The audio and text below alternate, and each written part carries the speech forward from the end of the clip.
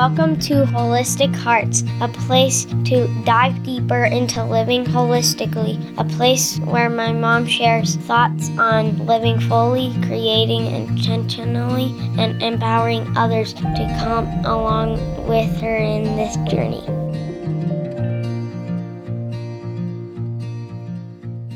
Welcome back to another Holistic Hearts episode, you guys. I am real thrilled. Today we have a guest on the show. Her name is Sharon Garlow Brown. She is the author of Sensible Shoes series, and she is a spiritual director, a speaker, a co-founder for Abiding Way Ministries, and she provides spiritual formation retreats and resources.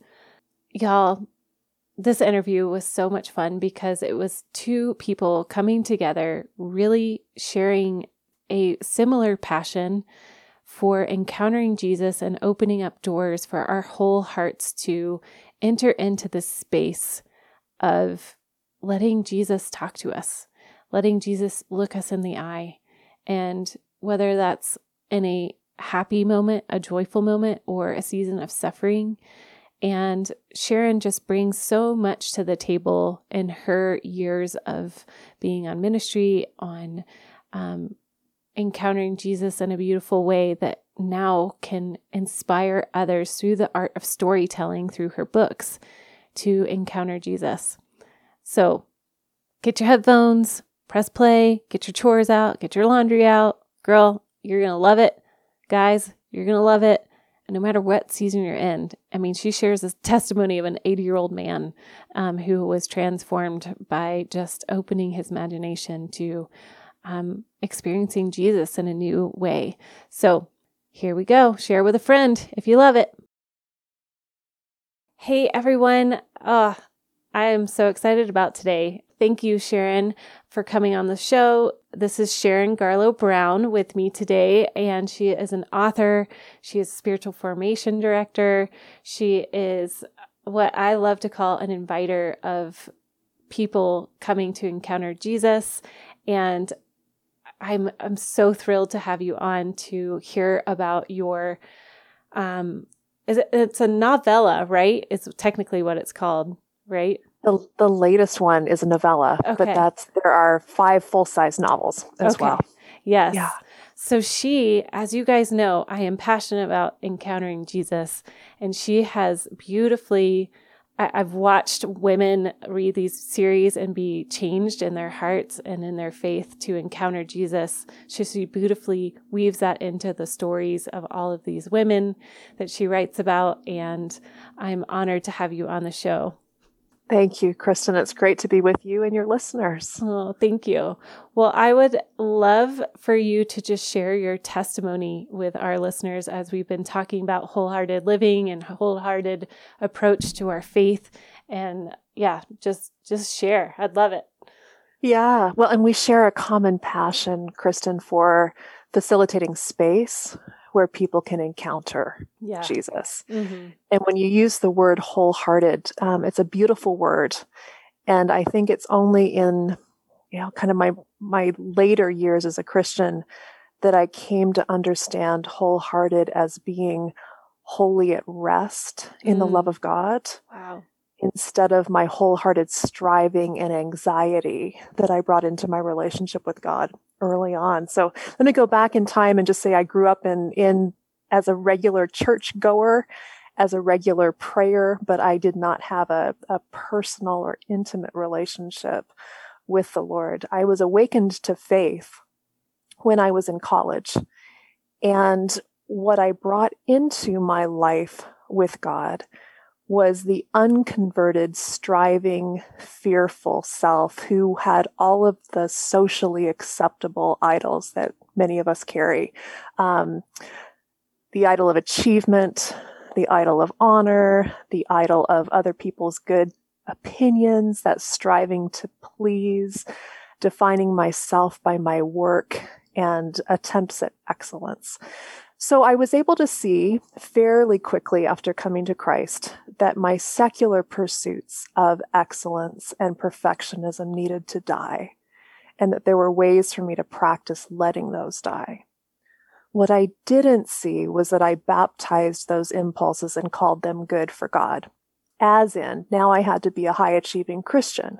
Yeah. Now I had to be perfect in my faith. Now I was comparing and measuring myself against other people who knew the word of God better or seemed to be serving more faithfully. So I kicked it into the highest of gears, living in fear that if I was not faithful enough, I would disappoint the Almighty. And I lived in fear of that.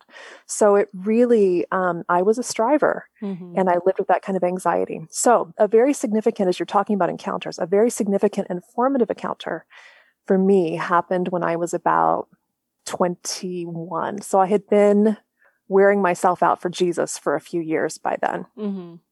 And I saw an image as I prayed one day of myself racing in and out of the throne room of God to deliver flowers to Jesus because I wanted to make him happy. Oh.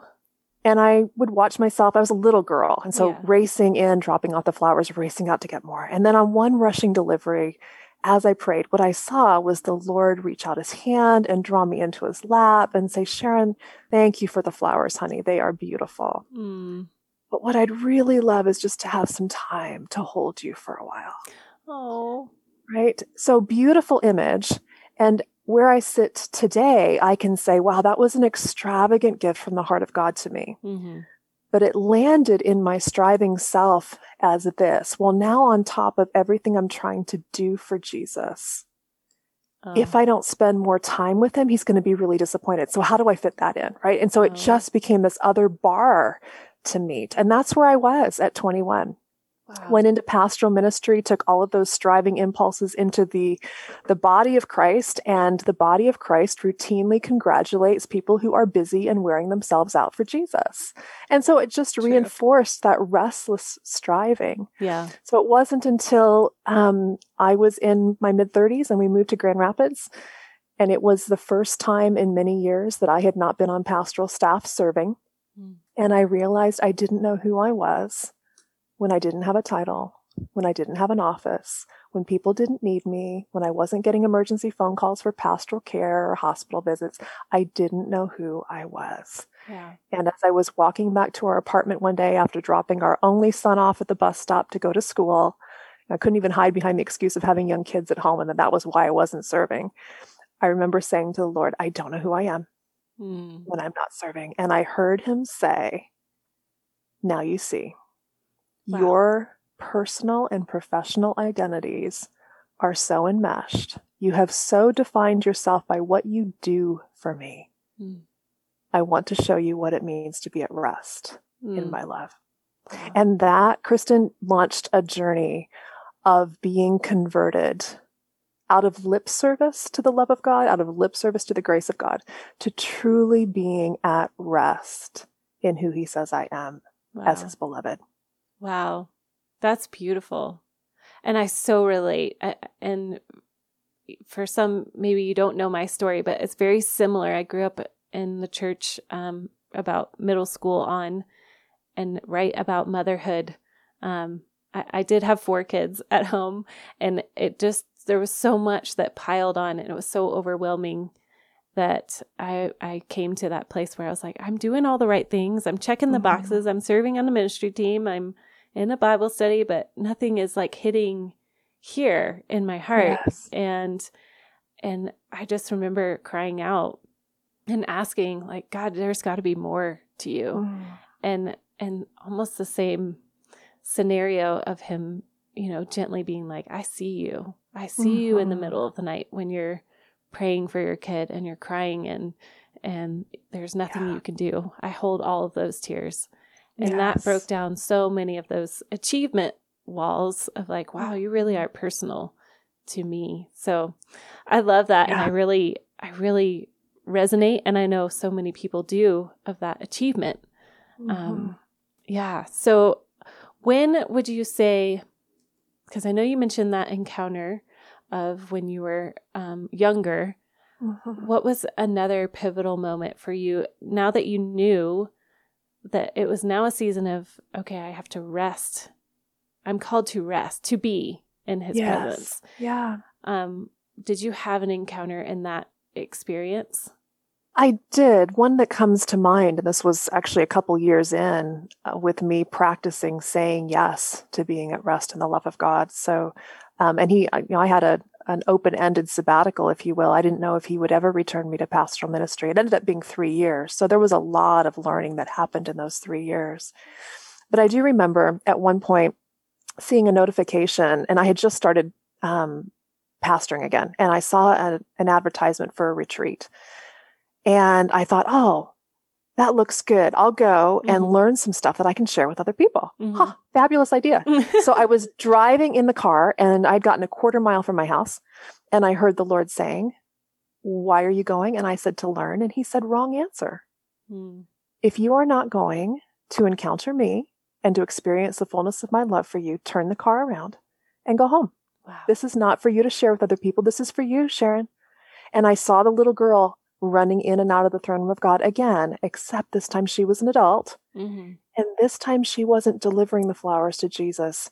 She was rushing in to grab the flowers from Jesus to deliver to everybody who needed them. God's faithful, reliable delivery girl. And on one rushing delivery, I watched as the Lord took my hand and looked into my eyes and said, Sharon, the flowers are for you. That found a landing place. I was weeping by the time I got to the retreat center. But yes, the flowers are for us. And then out of the abundance of what we receive from the heart of God to us, then we are enlarged to love him and others wholeheartedly. But it doesn't come out of the scarcity and the barrenness and the emptiness of being burned out. It comes from that reservoir that is being continually filled by these streams of living water. And then out of the abundance of what we have received, we can offer to others and invite others to drink. Wow. Oh, absolutely. It's such a, I feel like most Christian leaders, I mean, I could be wrong, but have to walk through that season of no, this is for you. Like, yes, it has to start with you. Otherwise, the burnout happens, the resentment happens, or bitterness, or, you just are done serving. Well, and we start with our response, don't we, Kristen? And we think that's the holy thing to do. What we need to start with is with our receptivity. Yes. So, Lord, with open hands, I receive what you want to pour out. And then, so teach me to receive, teach me to rest in your presence and your love. And then I can respond out of that fullness. Oh, that's we such a love good because reminder. He first loved us. Yes, absolutely. That's so funny. My word this year, I have 2 words. It's breakthrough and receive. And not receive breakthrough, but it's breakthrough, receive. Yeah. And the receive has really gotten me in my times to be so less agenda oriented and to be more, okay, I'm going to sit here and I have faith that you are going to meet me in this place. And maybe not, I'm going to lay down the Bible study or I'm going to lay down I'm going to try to have an encounter so that I can share it with somebody else. And and he has called me into that place of receiving. And I know so many people can relate to that experience of he just longs to meet with us and share his love and for us to openly receive it. Yes. That's powerful. Which then in turn enlarges our capacity to be wholehearted, right? There's nothing in ourselves we can't make ourselves wholehearted. Our wholeheartedness can only be rooted as a response to the love of God. His wholehearted embrace of us. Yes. Yeah. Well, okay. So now you have started to rest in him and receive. How did you start writing? What was that transition like for you as you were receiving and exploring that relationship with him into writing novels about encountering him? Yeah. It was after he returned me to pastoral ministry, my husband and I, we had met and married in seminary and had served many churches together. So we had the opportunity to serve again together to co-pastor a congregation. And this was a couple years into my more radical conversion into the grace and love of God. Okay. And so I invited women from the congregation to join me on a Monday morning for what I called a spiritual formation group, where we would practice some of the ancient historical Christian disciplines of prayer and meditating on God's word, different ways to practice being with God. Mm-hmm. And I said, join me on a Monday morning. We're going to meet weekly and we'll meet for 2.5 hours. So it was a big commitment. Yeah. 12 women said yes. And they came with a common longing for a safe place where we could be authentic before God and before one another. And that meant making a commitment to one another that by the grace of God, we would be trustworthy stewards of each other's stories. Okay. And that meant not gossiping. That meant not taking information out of the group. That meant receiving whatever was said with compassion and with grace. Okay. And because we had that starting place, the life transformation in that group of women was more extraordinary than anything I had seen in years of ministry. And I had led many different kinds of groups. So we would practice these ways of prayer, being with God together, and he would meet us. So whether it was practicing meditating slowly on scripture, whether it was a prayerful review of our days, the prayer of Examen, which comes out of the 16th century, whether it was confession of sin as a spiritual practice, where women felt free to name regret, shame, guilt, sin that had never been spoken out loud before, and all that toxicity had been, contained but leaking. Yeah. The freedom that came from that, the freedom that came from the spiritual practice of lament, where women felt free to name sorrows that they didn't know they were allowed to grieve because they had compared and measured their suffering against other people and had called their own lacking, right? I don't have it nearly as bad as so-and-so, therefore I can't be sad. Right. So that spiritual practice of lament. And within a couple of months, I sensed the Lord saying, tell the story. Tell the story of transformation in community by the power of the Holy Spirit around these practices of prayer and engagement with God. And none of the characters are based on real people, but they struggle with things that I struggle with, that, I've named some of them already: the perfectionism, the fear, the striving, the regret, shame, the things that we carry that we try to keep hidden for fear of rejection, all these things. And that's how it emerged. So they are kind of, the Sensible Shoes series in particular is a mashup of fictional story, where women meet at a retreat center to learn spiritual disciplines, which I define as these are ways to practice receiving the love of God, resting in the love of God, and then responding to the love of God. They learn these. And then the nonfiction element of the story is that readers, you get a handout from the retreat. What is the prayer practice? How do we do it? And you can read it either purely as fiction, as a novel, or you can also say yes to the journey of retreat with the characters by practicing these ways of prayer. Wow. So you have the retreats as well as the books, right? Right. So how does that work? Yep.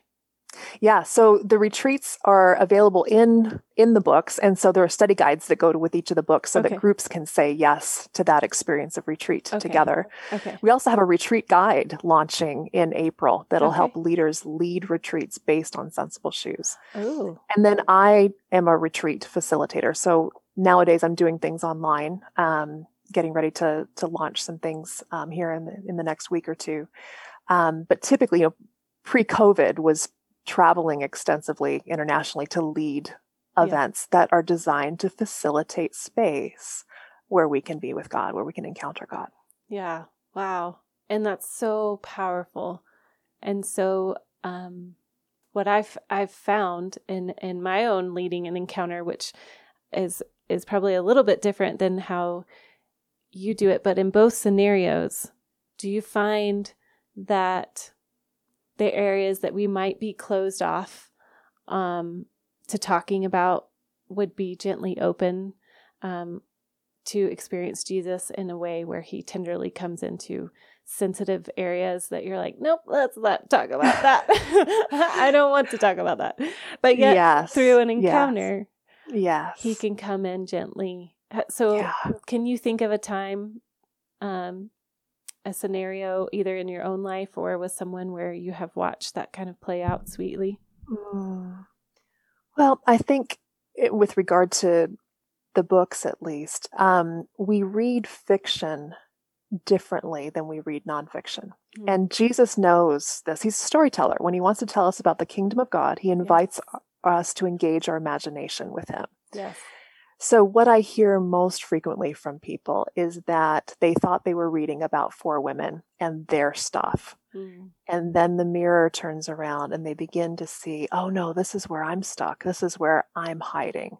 This is where I need, and I love how you put it, Kristen, the tender touch of Jesus in this wounded place. And I think even the sense of feeling named and known through these fictional characters and receiving God's tender compassion to the fictional characters, but then by extension, oh, that's how he sees me, has opened people to healing in ways that only God can get the glory. Some of the reader testimonies have just been, it's so purely God meeting people in their areas of deepest needs. One of my favorites was an elderly man. He was in his 80s and he had read Sensible Shoes and emailed me to say that his heart had been touched by the description of what a relationship with Jesus could be like.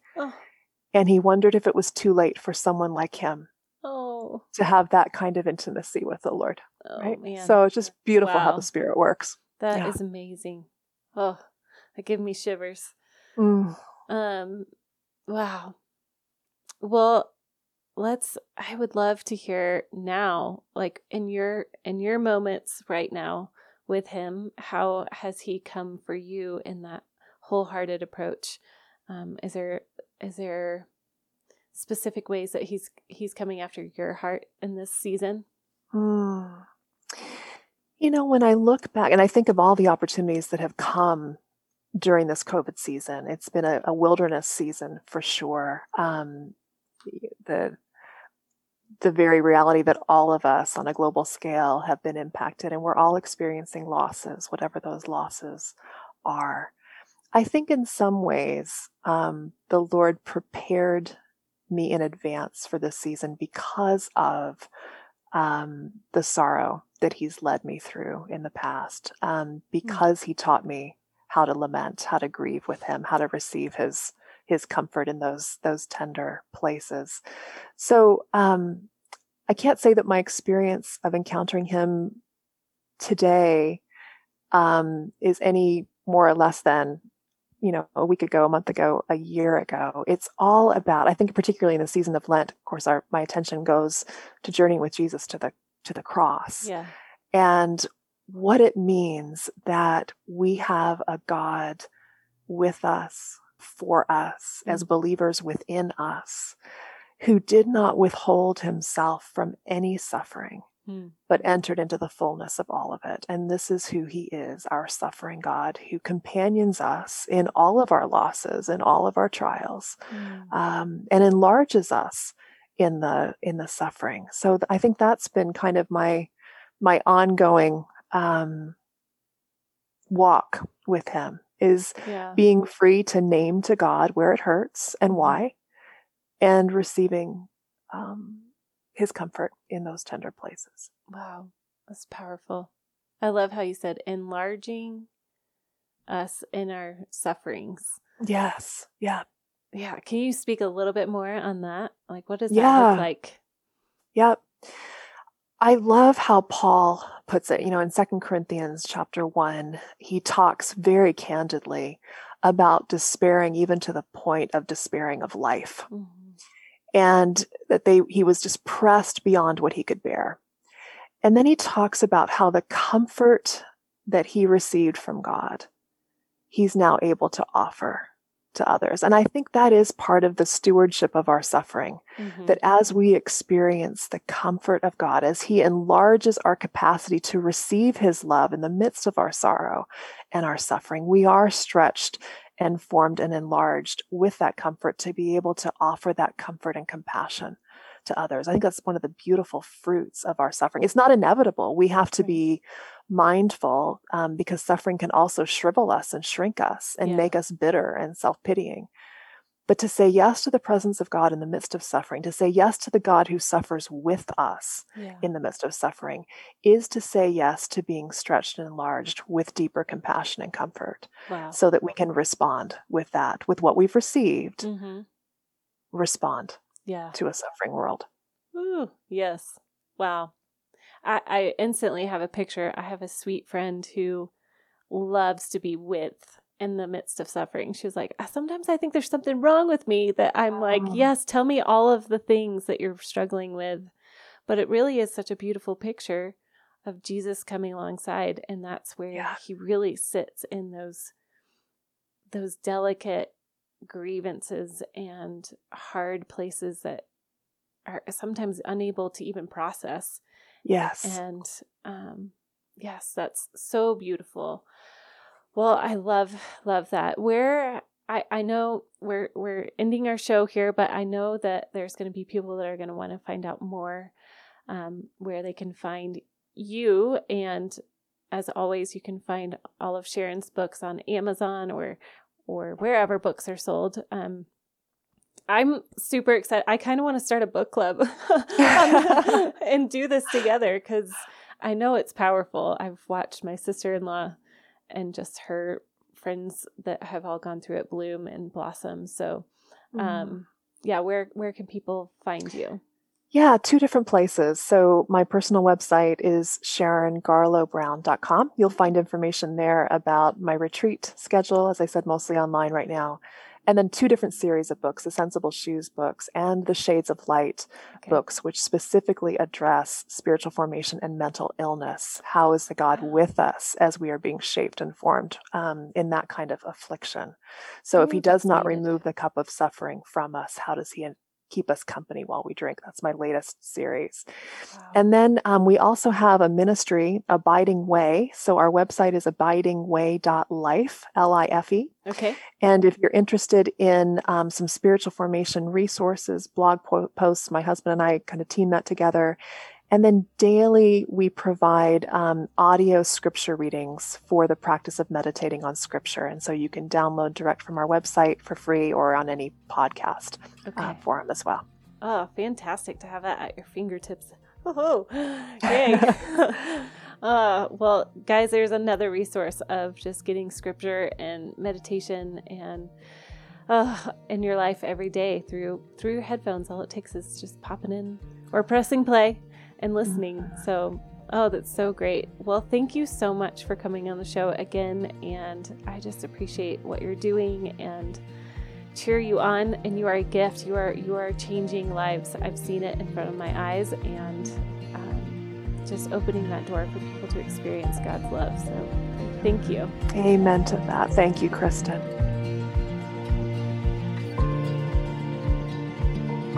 Thanks for listening to Holistic Hearts. As always, leave a review and don't forget to subscribe to the podcast. And if you'd like to find out more about my mom and all the things she is writing about, go to www.kristenfieldschadwick.com.